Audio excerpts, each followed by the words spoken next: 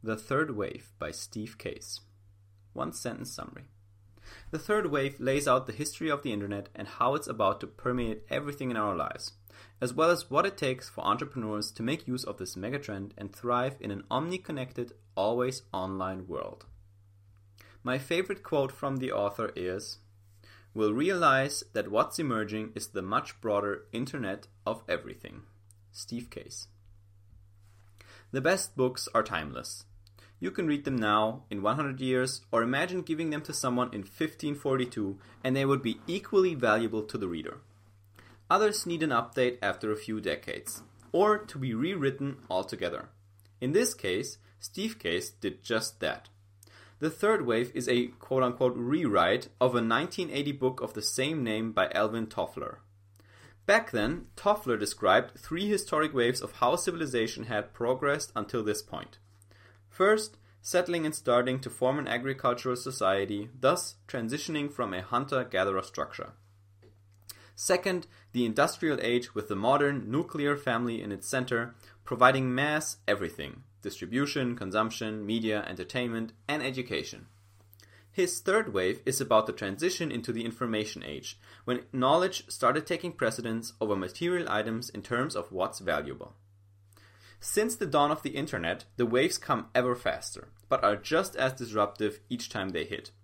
Steve Case takes a look at the advent of the connected world and explains what the third wave of the internet age will bring, and how you can benefit from it. Here are 3 lessons from the third wave. 1. The internet will soon permeate everything on this planet. 2. You must embrace disruption to thrive in a third wave world. 3. Cooperate with second wave incumbents to succeed. Ready for a revolution? Let's surf the third wave. The third wave lesson 1. Soon, everything on this planet will be online, thanks to the Internet of Things. This answers the question, what will the future of the internet look like? First, here's a quick recap of the 3 waves of the internet age. The first wave started in the 90s with the dawn of the internet. What had begun as a project of the US Department of Defense in the late 1960s, a first network of 15 computers hooked together via something called ARPANET, and slowly led to standardized sets of protocols like TCP and IP, finally came to a breakthrough at the Swiss CERN research facility in 1990, when Tim Berners-Lee developed the tools of the internet trade. The first web browser called World Wide Web, HTML, and HTTP. From then on, it was a lot of hard work on the part of AOL, IBM, and a bunch of other companies to spread the hardware and technology, as well as convince people that the internet was useful. Slowly seeping through to the general public after 1995, the second wave really hit in the early 2000s, when Google, Amazon, eBay, Facebook started to change our daily lives. Smartphones then gave us access to the web everywhere and all the time, which brought us to the brink of the third wave. This last wave will be shaped by the Internet of Things, in which connection is unlimited. Cars, homes, cities, nature. Your couch will be able to talk to your bookshelf, your fridge to your grocery store, your car to the one driving next to you, and the crop field to the harvester. The third wave, lesson 2. You have to be okay with big, sudden changes and even disrupt yourself to make it in a third wave world. This answers the question, how can we profit and benefit from the third wave of the internet age? This changes everything. The possibilities will be endless, which means a lot of old solutions will become obsolete. And that's okay. In fact, if you're too busy trying to preserve the status quo, you'll go down right with it. Take John Deere, for example. For over 20 years, they've worked on self-steering tractors and harvesters using GPS and satellite technology. It's not uncommon for big land and farming machines to navigate all on their own, the farmer sitting at home only checking in occasionally via a handheld device. Sounds a lot like self-driving cars, huh? Imagine how far we'd be down that road if John Deere had licensed and sold its technology years ago, instead of waiting for Google, Apple, and Tesla to take that cake from them. But self-disruption is hard to accept and even harder to embrace. It wasn't easy for Apple to say goodbye to the success of the iPod, but the iPhone was the right next step. Same with the iPad and MacBooks. Just like Amazon was okay with selling an ebook reader in spite of being the biggest physical bookseller in the world. It's hard to abandon your worldview from one day to the next and doubt everything you know.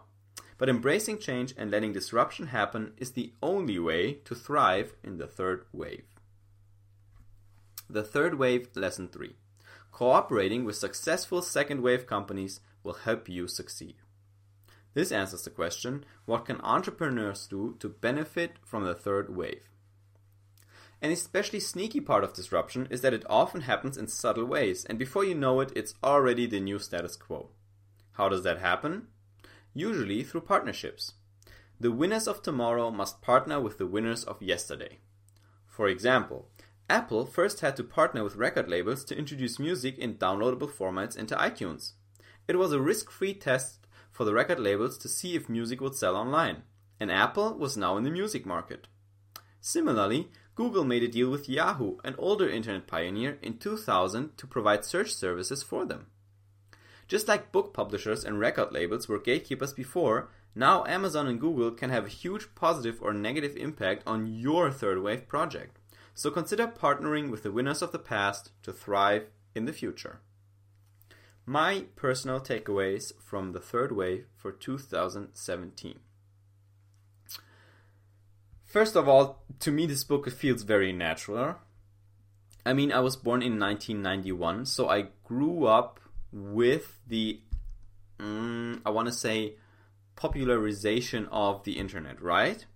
On the one hand, I am a bit too young to have caught on really early, like 1995, 96, 97, when there was like tons of money to be made because I was 5, 6, 7 years old. I don't want to say I wish is stupid, but had I been born in like 1985, that would have been really interesting, right? Like if I was 10 or maybe 1980, like 15, being 15 in 1995, that would have been a huge chance.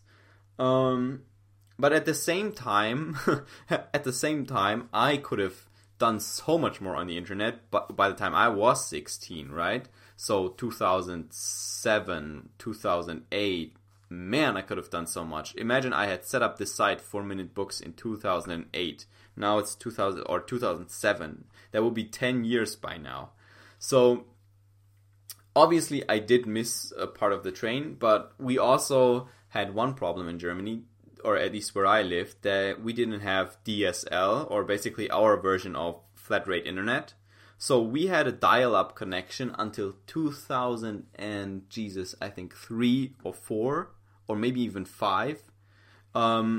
So for ages we would be limited, right? And our parents said like 1 hour of internet time, that's it, blah, blah, blah. So very hard to do something there. Not that I want to say I would have if I had had that. I mostly went to my friend's place and downloaded everything over there. But yeah, so super interesting, first of all, like when you're born, what the timing is, how natural this feels to you. But internet itself feels super natural to me. Obviously, I grew up with it. I hear these things, the lessons from this book, and I'm like, yeah, sure, that makes sense, right? For you, it might be totally different because you may have grown up way before then, or way after, I don't know. But that said, the second lesson is probably the most important one.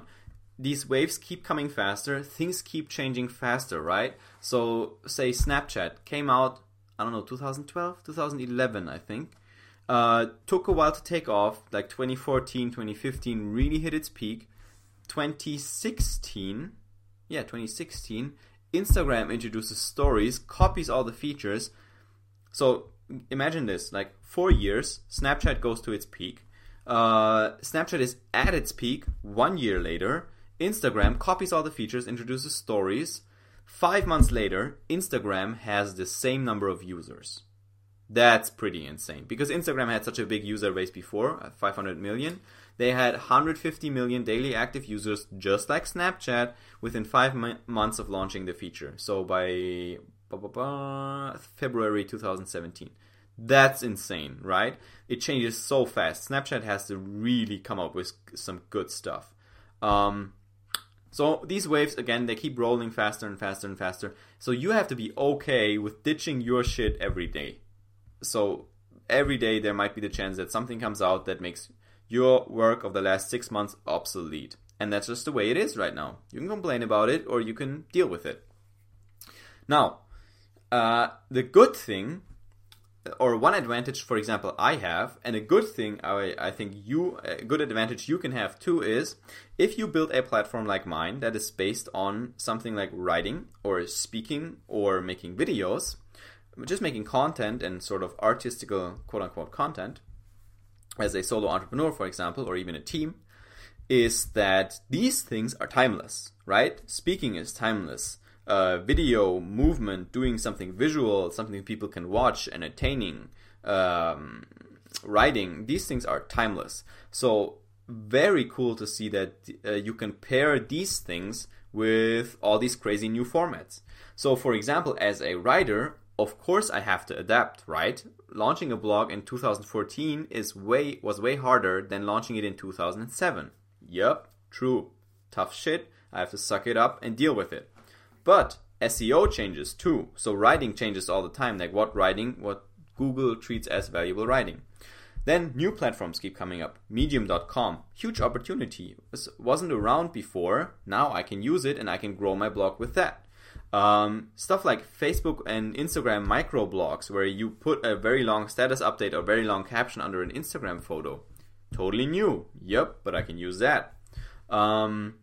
And so on, right? So the format will change, but if you have a skill that's replicable and that's timeless, more or less, or that's needed all the time, you can take that skill anywhere, and you have to adapt still, but not as much as someone like who builds their entire business model on, say, Amazon, or not Amazon because Amazon's been around, but let's say a new platform launches, somebody does only that new platform, I think House Party, it's a group video chat thingy. You only do that. You're really big on that platform, and then the platform vanishes into zero, and you have lost everything.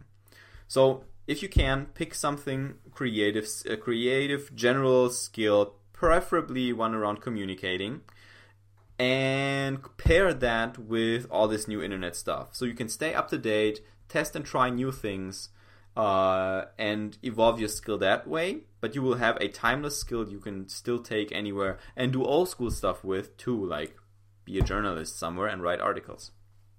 Okay. Yeah, and then the cooperation part. Obviously, like the big platforms of yesterday are your springboards for tomorrow. I mean, you can build an entire business on YouTube, on Amazon, on Google Ads. There's a ton of ways to do that. I want to do that. The one thing I would recommend is that you don't put everything on one platform. So I have my email list. That's my most important thing because I have those addresses. The contacts are safe with me, right? I can always contact these people even if I lose everything else. That's good. The other thing is if I do a YouTube or I do a Patreon like I have, or I might do Amazon ebooks or something like that, I never want my entire income to be based only on that. So I would branch out. So I would rather spend more time getting 3 different income streams to $1,000 than having one with $3,000 because there's security baked in there. So that one I would recommend. Yeah, so hope you learned something. Hope you will ride the third wave along with me. I'm trying to ride it. Here we go. And see you on the other side of the surfing board. No? The wave? Yeah. Definitely see you on the next summary. See ya.